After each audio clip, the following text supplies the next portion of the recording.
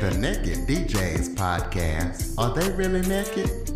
We know they expose themselves every day just so they can bring you the best of music. They like to stick it out there for everyone to hear. You can hear their podcast on Anchor.fm, YouTube, and any of your favorite podcast platforms. Welcome to the Living the Dream podcast with Curveball. If you believe, you can achieve.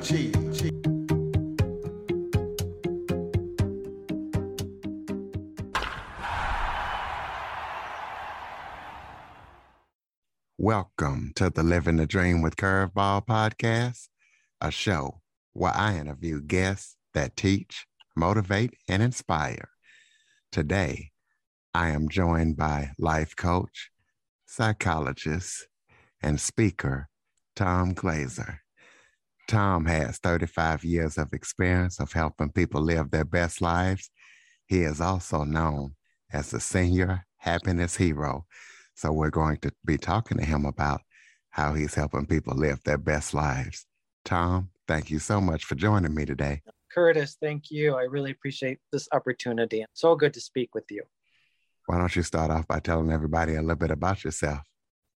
Sure. Yeah, like you said, I am known as the senior happiness superhero because I wrote this book called Full Heart Living, Conversations with the Happiest People I Know.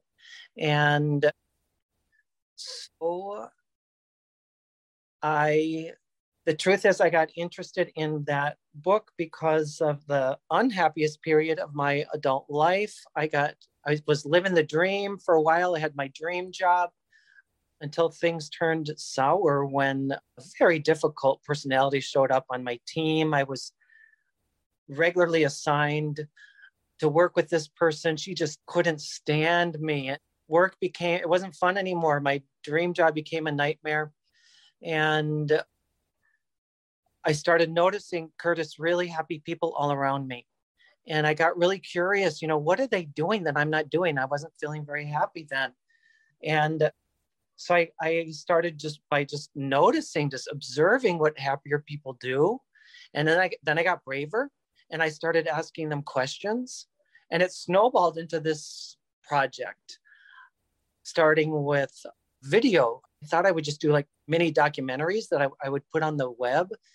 But the first day of filming was one of the happiest days of my life. And on break from filming, I'm like, wait a minute. And I'd known for years and years that I was going to write a book. I just didn't know what it was going to be about. So on break from filming that first day, I'm going, wait a minute, this is what I can write my book about because I could do this day in and day out. And so originally, happiness was in the title of my book. And I realized as I was writing it that I wasn't really just writing about happiness. I was writing about a book about how to live, that happier people have a lot to teach us about how to live. And they live from their full hearts, Curtis. And so that's where the title came from. They live with full, open, beautiful hearts. And I can say more in a minute what I mean by that. But at first, I want to say that means not just trying to be happy all the time, right? It's happier people don't deny the harder times. They just embrace them in a different way. They accept that some days aren't as good as others. And they feel those feelings and then they move on and they figure out what to do about it. It's like their attitude and their acceptance. So it's not just about trying to have happy days every single day. I feel like this is a really critical point. It's about knowing some days are better than others. Like I was saying to you before we got on the call, I had a really hard day today. I've had a day full of technical glitches and some days are like that. And part of me wants to resist it. And part of me is more crabby than usual, is the truth. But one of the things I learned from this project is not to turn away from that, not to deny it, but to go, oh, I'm crabbier today. Some days are like that. And tomorrow is a new opportunity and hopefully will be a better day. So let me pause there and certainly say more about what I learned, but let me check in with you. How are you reacting to what I'm saying so far?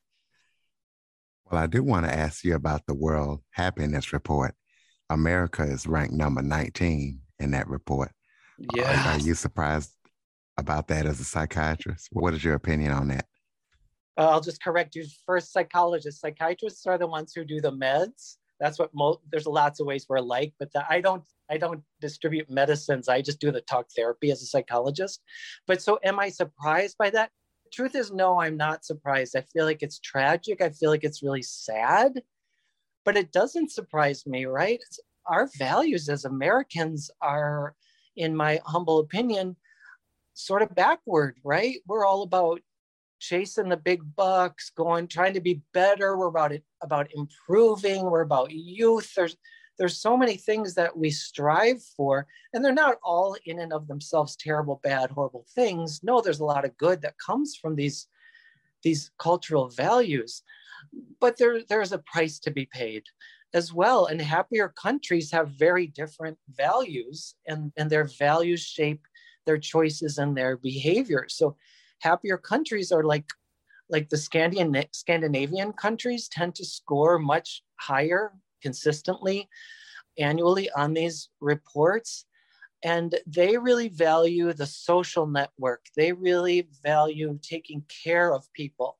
So things like universal health care, guaranteed paternity and maternity leave, guaranteed leave from your job if there's a significant death of someone in your life. Those kinds of things build community and they build connections. And those kinds of programs aren't as established in our culture. And it shows in those reports. Well, let's talk about happiness. Why do Okay. you feel that happiness is so important with everything going on? Don't you feel that there's more pressing matters that people should be worried about? It's such a good question. And I really get it. Yes, there are really important needs that need to be addressed and that we are called to take action on. I would never disagree with that. And what we also know is that happier people are more likely to take those kinds of actions. Happier people are more generous. They volunteer more. They donate more money. So it isn't an either or proposition. Do we not need to address pressing cultural needs? Absolutely. Can we also be looking at helping our population be happier? Yes, both will help each other, right? They're symbiotic. They feed off each other. It's not just one or the other. Well, give us some tips on how we can become more happier. Yeah, you got it. Absolutely. So here's what came to me so clearly in this whole project. Happier people do a few things. Number one, they're very connected to other people. They have a tribe. They have people they adore and who adore them back. It's reciprocal. And they make the most of those relationships. That is absolutely the number one thing that I got from interviewing the happiest people that I know and the research around it. A second thing they do is they're really connected to themselves as well. So what does that mean? They know who they are. They honor their rhythms. They're in the present moment. That's being connected to yourself, right? They're not distracted by worries about what's to come or frets or memories about what has come before. They're way more in the present moment. So connected with themselves, connected with their heart. They're in the here and now, taking full advantage of all that's in the present moment. So connected with others, number one, connected with selves, number two. Number three is connecting with passions. Happier people have activities that they absolutely adore, and they do a lot of these things that bring them great joy. And then the fourth thing is when you can do that, engage in your passions in a way that gives back to others, Curtis, that's where, it really takes off and reaches a deeper level. So giving back to the community, making the world a better place. When you focus on any one or all these things, again, they tend to feed off each other. So the more I'm in the present moment, the more I tend to connect with other people. The more I connect with myself, the more likely I am to engage in my passions, and the more likely I am to want to give back. So now there are a ton of other things that I learned in my project, and there's a ton of other chapters as well. Things like being grateful, honoring yourself, being who you truly are, which I sort of already covered a minute ago.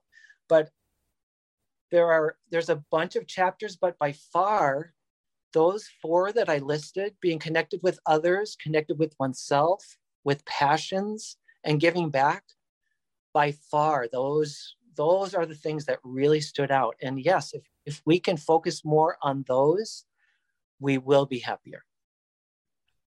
Well, talk about how people are responding to your book, Full Heart Living, and what do you hope the reader gets from your book when they read it? I hope they are motivated to do those things I was just talking about. I hope that they discover little kernels that will inspire them to even do one simple thing. So an example is, like, there's a chapter on self-care. So that includes getting outside, moving the body. So, and this would be a great place for people to start, by the way, Curtis, if they really feel overwhelmed and they don't know what to do and it seems like too much, I would say just get outside and go for a walk. Just move your body, just dance if you like to dance, or golf if you like to golf, or bowl if you like to bowl, whatever your physical thing is, go out, do it, move your body. That's going to change your physiology. It changes your attitude, and it lifts the mood so that you have more energy to do the things that will make you happier and help you to feel better. So I hope people are inspired to take really simple but immediate actions that can make a difference in their life. And it isn't just for them, Curtis. That's the other thing, that to be happier, some people think it's a selfish pursuit, and it isn't that it's not individual payoff. Of course, it is. And again, like I was saying, happier people do more good in the world, and moods are contagious. So the happier we are, the happier we help other people around us. Other people respond, even if they don't know they're responding. When we're happier and we go out into the world, even if it's, say, the cashier, at the corner store that you interact with for a few seconds or a few minutes, when you're happier and you interact with that person in a happy way, their mood gets lifted. So we help the world be a better place when we help ourselves be happier. It's such a win-win. It's like, why not? Do you have any current or upcoming projects that you're working on that people need to know about? I would love for people to know about a 4-week intensive program on, we call it Maitri. That's Maitri. It's a Sanskrit word. We might call it mindful self-compassion in English. And a dear colleague of mine, Kat, and I are co-teaching this beautiful material that incorporates many of the things I'm talking about.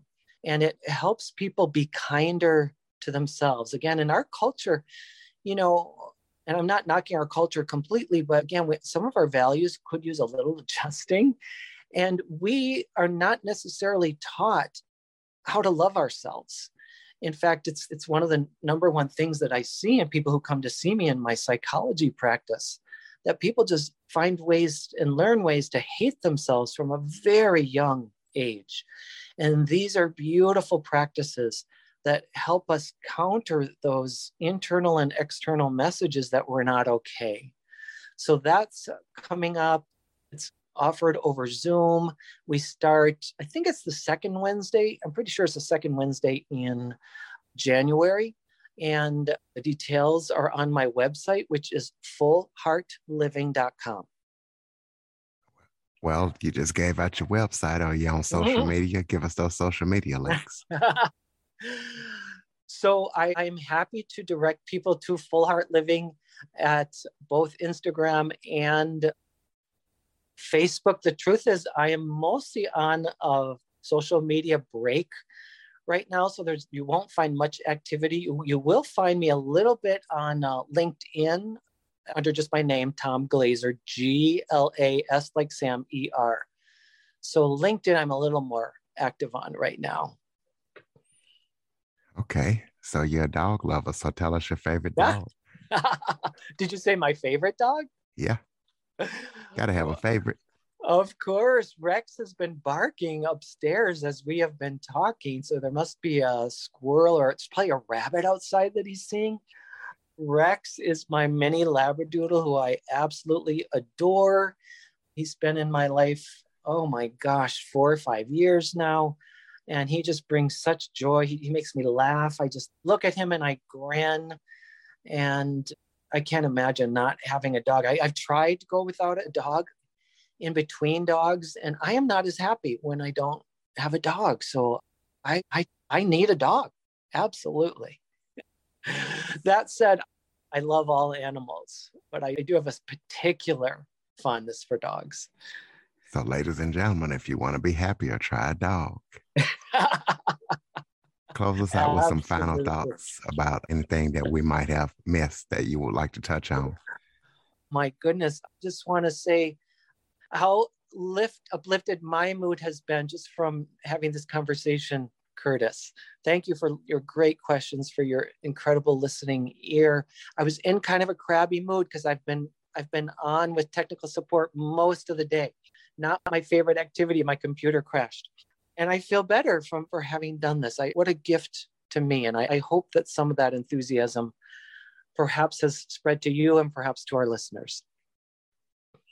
Well, it definitely has spread to me, and listeners, I hope it spread to you. I also hope you follow, rate, review, share this episode to as many people as possible. Go to fullheartliving.com, and Android listeners, download the Living the Dream with Curveball podcast app. Tom, thank you so much for joining me today. Thank you, Curtis. A pleasure. Be well. For more information on the Living the Dream podcast, visit www.djcurveball.com. Until next time, stay focused on living the dream.